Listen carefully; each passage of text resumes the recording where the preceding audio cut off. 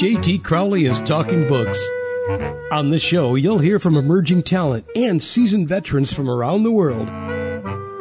They'll give you their take on the writing process and how to create the secret sauce of page-turning deliciousness.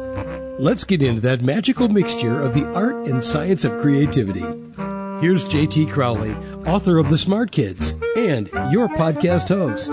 Hello, everyone. I'm J.T. Crowley, and today on my show, I'm delighted to welcome Elaine Chandler Harris from Chicago in the United States of America to talk about her startling book, and it is startling, everybody, Linkages. Elaine is a retired middle grade high school teacher, a job she loved and which meant so much to her. She taught languages, reading, amongst other subjects, but she was also, apart from being a teacher, she worked in, for a considerable amount of time, public relations. Now, she has one son, Gregory, 3 grandchildren, and the split is 2 girls and 1 boy. And she's got 2 great-grandchildren, 1 of each. And when you look at her, you're thinking, nah, she can't be a great-grandmother. She's, now, that face is not a great-grandmother. But she is, everybody. Even I was shocked. Elaine likes to be her own boss and loves the freedom of having the choice of doing all the things she could never get round to doing when she was younger. Like most authors, the idea of her book lingered in the background for quite a while, gathering dust, so to speak, until COVID and lockdown struck, which gave her more time on her hands. Therefore, she turned, dusted off the covers, blew the dust off these sheets, and finally put the book together with a lot of help from her editing team at Trafford and other friends as well. So without further ado, and less of my chit-chat, let's get her onto the show to reveal what lurks between these pages. And boy, there's a lot of story in this book, everybody. There's a lot lurking in these pages. Elaine, the floor is yours. Come and join me. Thank you, John. Glad to be with you. Oh, when I've read this book and I thought, ooh, this is hot. This is mind-blowing. And I'm thinking, I need to ask this lady a few questions here as to what and why she wrote this book. So let's find out, everybody, okay? Elaine, for me, I found this a deeply disturbing book around a very dysfunctional family, and they are dysfunctional, believe you me, everybody. What compelled you to write such an evocative, vivid, graphic storyline? Was it because you yourself saw and witnessed these things, both in your personal and professional life? So what was going on in society around you? Where does this story come from and why?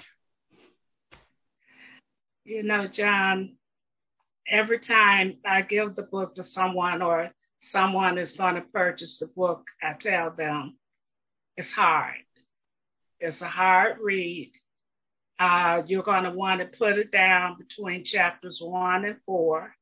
But if you could get past that, yeah, you're on the ride that you'll never ride again. Actually, had too much on my time teaching one summer off, and I was watching Oprah Winfrey's show. And she had this father, 45, 17-year-old daughter on her show, and they were in a consensual sexual relationship. I couldn't fathom it. I couldn't see how that was possible. And as I looked at the father, he was a wily person, wily creature. And I said, this is absolute manipulation of this teenage girl.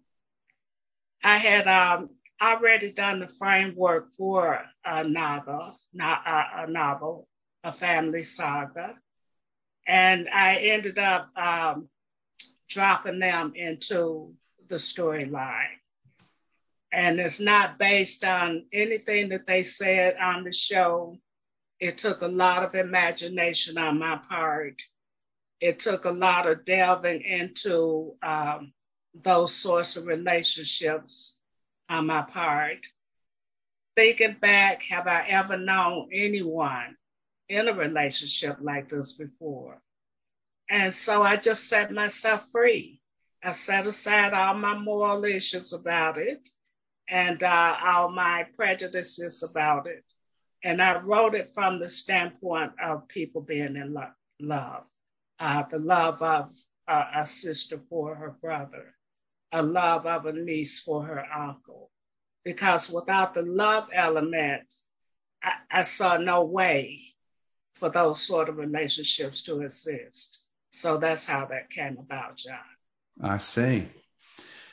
Let's talk about some of the issues, Elaine, that you go into in the book. And of course, the biggest issue for me that lies at the heart, the core of this book, is the incestual relationship between Mamie and Spanky, brother and sister.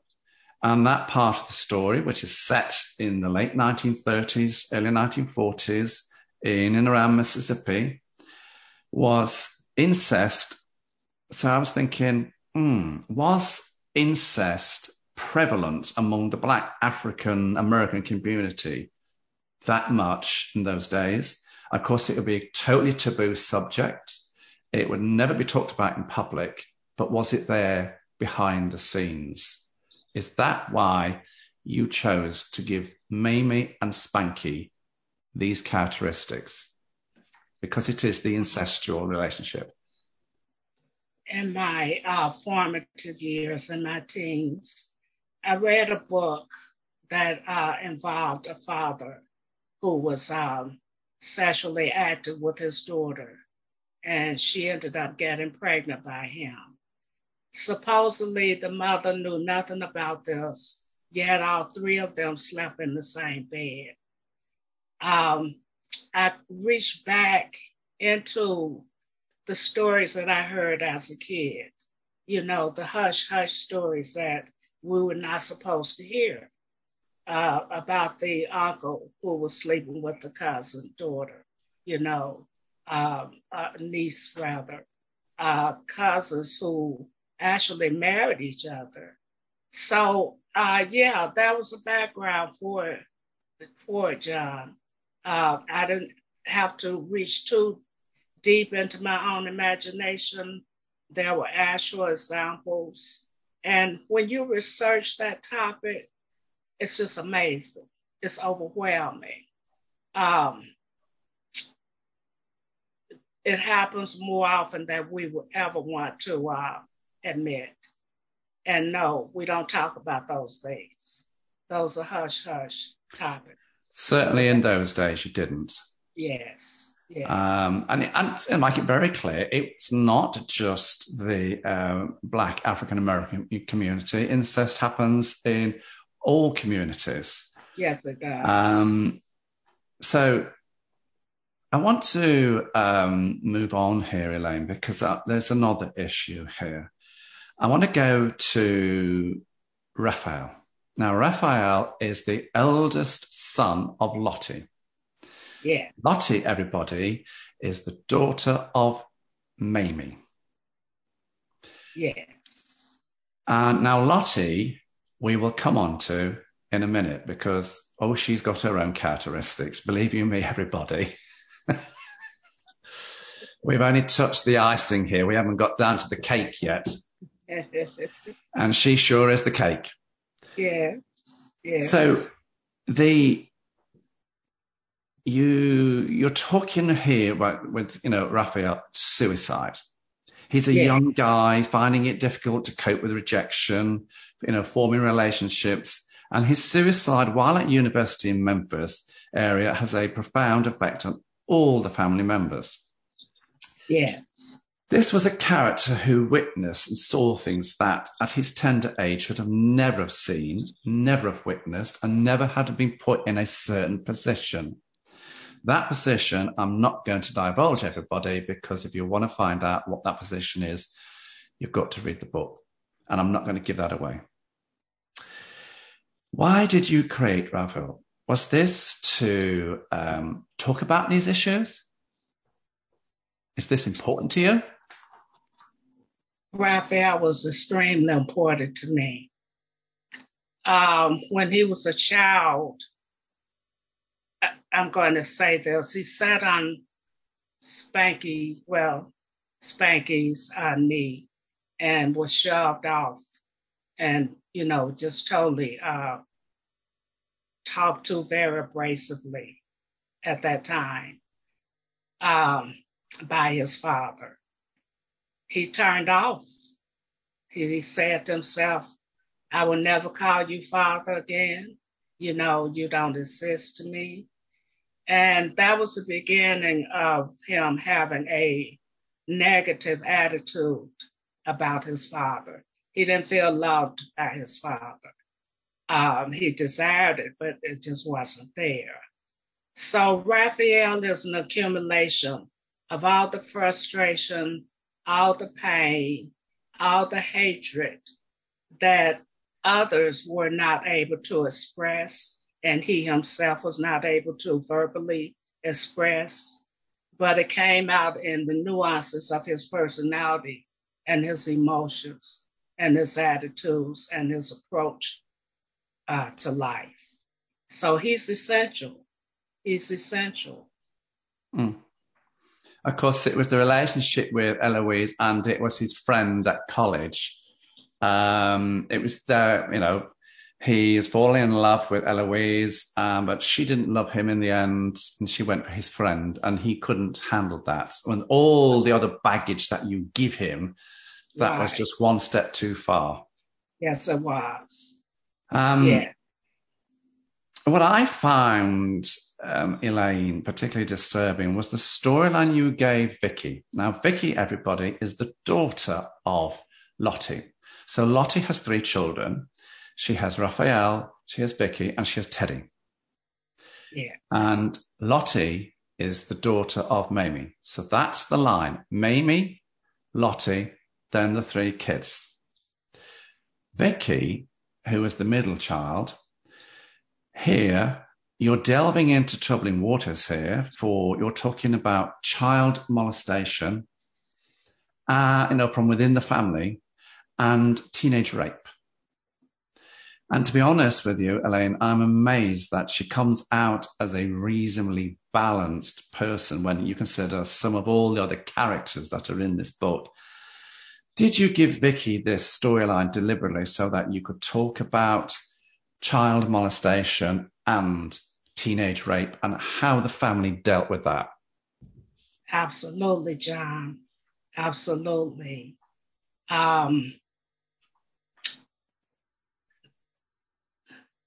Another more prevalent topic does not get discussed outside of a family or outside of those intimate people in our lives. Teenage girls are so abused. And in teaching, that reinforced that fact for me. The uncles, the dates, the strangers. I would ask in my classroom how many girls were virgins. Out of 25 kids, I may have 3 girls who were virgins, and we're talking about 13 and 14-year-old girls. It disturbs me greatly. So yes, that was intentional, John. That was intentional. She dealt with it, but if you notice, she's restricted for the rest of her life. She's not able to deal with a sexual relationship with her boyfriend. Terrence. We don't know if she'll ever be able to deal with that. So, there are consequences beyond our understanding, beyond our knowledge, really, of what goes on with our teenage girls. But I like how you gave the character Terrence, he's a young guy, and you gave him such emotion, and he understood, once she told him what had happened, how he gently dealt with her, and just said, I will give you plenty of time whenever you want it. You know, that's it. That's the only thing that can redeem her. Yeah. That type of unconditional love is the only thing that can heal her. You know, her mother can heal her. Yeah. Let's get to Lottie. Sit back, everybody. I got little Lottie. Here comes Lottie. Oh, boy. She's a dominant character here. That features for me across all the storylines. She's Mamie's daughter. The family have now moved up to Chicago, Illinois. For back in the 50s and 60s, a lot of the Black African-American communities saw the northern states as states of opportunity as opposed to the South. Yes. She's the mother of Raphael, Vicky, and Teddy. And the issues you give Lottie, well, here we go. She has addictions with drugs. She's manic depressive. You put her in prison. You talk about rehabilitation. Again, here comes the incest, the unnatural relationship between herself and her uncle Spanky. That going on as well. And so, yeah, the incest was like second removed incest. If I dare to be so brave, why did you give Lottie all this baggage? I mean, anybody had all that, they would have given up, wouldn't you? Yes. We've got to find strength within ourselves. Life is not easy. We face situations and difficulties that we never expect. And women, we can't afford to crumble. We can't afford to just fall apart and not get back up. I wanted Lottie to have the greatest challenges because I had every intention for her to get back up. And she does. She does. Yes. Oh, she does. Yes. She, do you know what? Let's not tell everybody what happens. That's towards the end. You want to find out what happened to her? Read the book. We're not going to go there, everybody. Yeah. It is a bit of a rags to riches story with Lottie. End of conversation there. But, you know, Spanky, you know, well, Elaine, let's cover off this major character and all the foibles, the imperfections, the flaws you dump on him, and you do dump on him here. Yeah. We're talking about the incestual relationships with his sister Mamie. Yeah. What happened when the parents, you know, Esther and her husband came back and found them having a sexual relationship. Yeah. How he was thrown out the family. His army days. Now, in the army days, we're talking about 1930s here, so late 30s. So he'll probably be a soldier in World War II. Yes. Yes. He's murdered, and I'm not going to reveal who did it or who took the flak for it, because that is revealed in the book. But it does turn out to be, apart from his philandering, his unnatural sexual relationships, he's a very, very good businessman, isn't he? Yes. Yes. Wow. That I didn't see coming. You know, so why did you give this character Spanky all the traits that you gave him? Why? Partially personal experience. I once knew a person very similar to Spanky. Great business person, rich within his own rights, but so morally corrupt until it was like, yeah, you know. Yeah. And I think that type of brutality has a place among rich men. I hate to say that, John.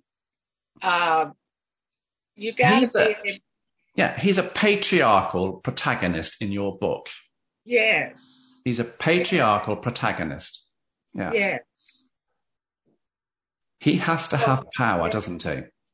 Has to. No one's going to tell Spanky what to do. No one. And was that the reason for putting Spanky in? You needed this patriarchal protagonist to bring a different aspect to the storyline of this book. And part of that characteristic is abuse. It's an abuser. It is. Mm. I couldn't have chosen a better abuser. Mm. And you can understand how he's an abuser and why he is. He's very open. There's nothing complex about Spanky.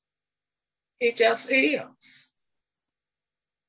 You know, and you wonder what sort of childhood he had because he was thrown out of the house. Yes. What happened to him? Yes. But read the book, everybody. Yes. You know, Elaine, when I looked at the characters, Mamie and Lottie, and I find myself asking this, why would these women, who no doubt could see their relationship with Spanky was unnatural, but yet they allowed him to dominate their lives?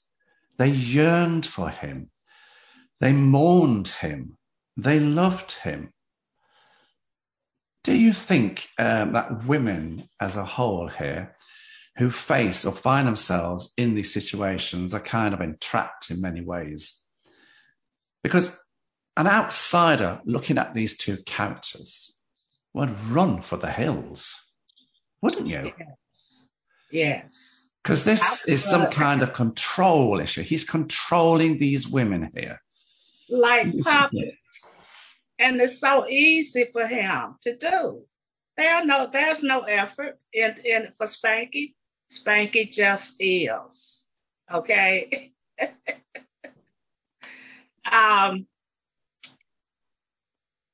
Women have been submissive throughout time. You know, our Bibles even tell us to be submissive. So a lot of women never came out of that, John. Yeah. You know, even this day in the 21st century, we have women who are so submissive to their mates, their husbands, their boyfriends or whatever, to the point of self-destruction. There's no self left in them. Yeah. They exist for one reason, to please their man, okay? So that's Lottie and Mamie for you. Intelligent women. Lottie was going to the University of Chicago. Intelligent. She was a very intelligent woman. Yes. Who just went off the rails a bit, you know. She took the flak for something, and I'm not going to say what. And she went to prison. Threw it all away to get in prison. You know, and I think how the kids deal with their mum, you know, who's off the planet at times and were doped up with drugs when she was going through a difficult time, you know, I think they were wonderful. I mean, when you look at the other character, Teddy, the young child here now, yeah, he witnessed. Now, for me, Elaine, Teddy, Lottie's youngest son, who wants to tread the boards, he wants to be an actor, he wants to be on the stage. Yeah. He seems to come out of all this mire and as a balanced young man. I loved this character. I did too. So why did you have this reasonably balanced character against all the others? And of course, the other character within the book, Uncle Julian, he's the other sensible one who glued the whole thing, held it all together. But Teddy, talk to me about Teddy. Why did you give him those characteristics? I had to exercise some freedom in one of those characters. Freddie came out of Lottie's womb free. Mm. And seeking recognition and seeking attention and high energy. Very, very much aware of who he is. You know, he doesn't question who he is. He doesn't care who his family is. You know, he's free, John. He's a very free-spirited character, isn't he? That was my butterfly. Yes, he's free. But he took Raphael's death very badly, didn't he? Yes, yes. He couldn't understand the suicide. Yes, I know. It broke my heart when I realized I had done that to him. It did. I had forgotten from the original writing that I had done that. So you can imagine how emotional I was when I reread and realized what had happened to Raphael. Absolutely. Having written the book, Elaine, what message or messages would you like your readers to take away from this interesting and intriguing book? You know, what's the message you'd like the readers to take away from your book? I guess I'm really projecting all of this at women. Please love yourself. If you don't love yourself, you have no image of love. You don't know what love is. You know, be productive in your own life. Let's not continue to sit back and wait for the world to take care of us. Let's take care of ourselves. You know, let's pay attention to those people around us who make us feel bad, who hurt us, and we make excuses for them. There are no excuses for that. No. And I know it gets to be very dangerous to try to pull yourself out of an abusive relationship, but I'd rather die trying to be free than to die at the hand of a maniacal person, period. You know, because ultimately a lot of those situations end up with women being killed. Absolutely, yes. I understand that one. Yes. Who do you see as your market for this book, Elaine? And more importantly, who would you want to read this book? Do you want men to read this book? Women to read this book? Who do you want to read this book? It's for mature people, for sure. Because you have to be able to bypass certain aspects of the story. Once you do that, you'll realize you're reading a golden book, you know. Adults, men and women, I want men to read it, please. You know, I want it to be 25 years and older, you know. And I just want them to just take a ride, take an unexpected journey, you know, that they could not conceive of. I conceived of it for you. Do you know, Elaine? You don't have to try to find anything shocking to read, okay? Do you know, Elaine, for me, you've certainly cobbled together an eclectic collection of characters that make up this, you know, in the core of this highly dysfunctional family. But I'm going to leave the listeners with two questions. Who murdered Spanky and why? Plus, who took the rap and why? Don't say anything. That's me telling Elaine off, everybody. She's not to tell you. If you want to find out, read the book. Elaine, where can people get this very distinctive, maybe disturbing, thought-provoking graphic book of yours? Where can they get it from? You can get it at all of the major bookstores. You can get it online at my website, which is ElaineChandlerHarris.com. You can get it from my publishers, Trafford Publishing Company. We're on Amazon. You know, we're everywhere, John. Everywhere. Good. Elaine Chandler Harris, I have to say, your book absorbed me. It intrigued me. It slightly disturbed me at times because it opened up my, thinking about, how do people function in life? What do different people face in life? But I have to say, it's been a great delight talking to you, chatting to you about your eye-opening book. Thank you very much, Elaine. Oh, thank you, John. It's been my pleasure. I'm JT Crowley. Thanks for listening, watching, wherever you're in the world. So until next time, stay safe.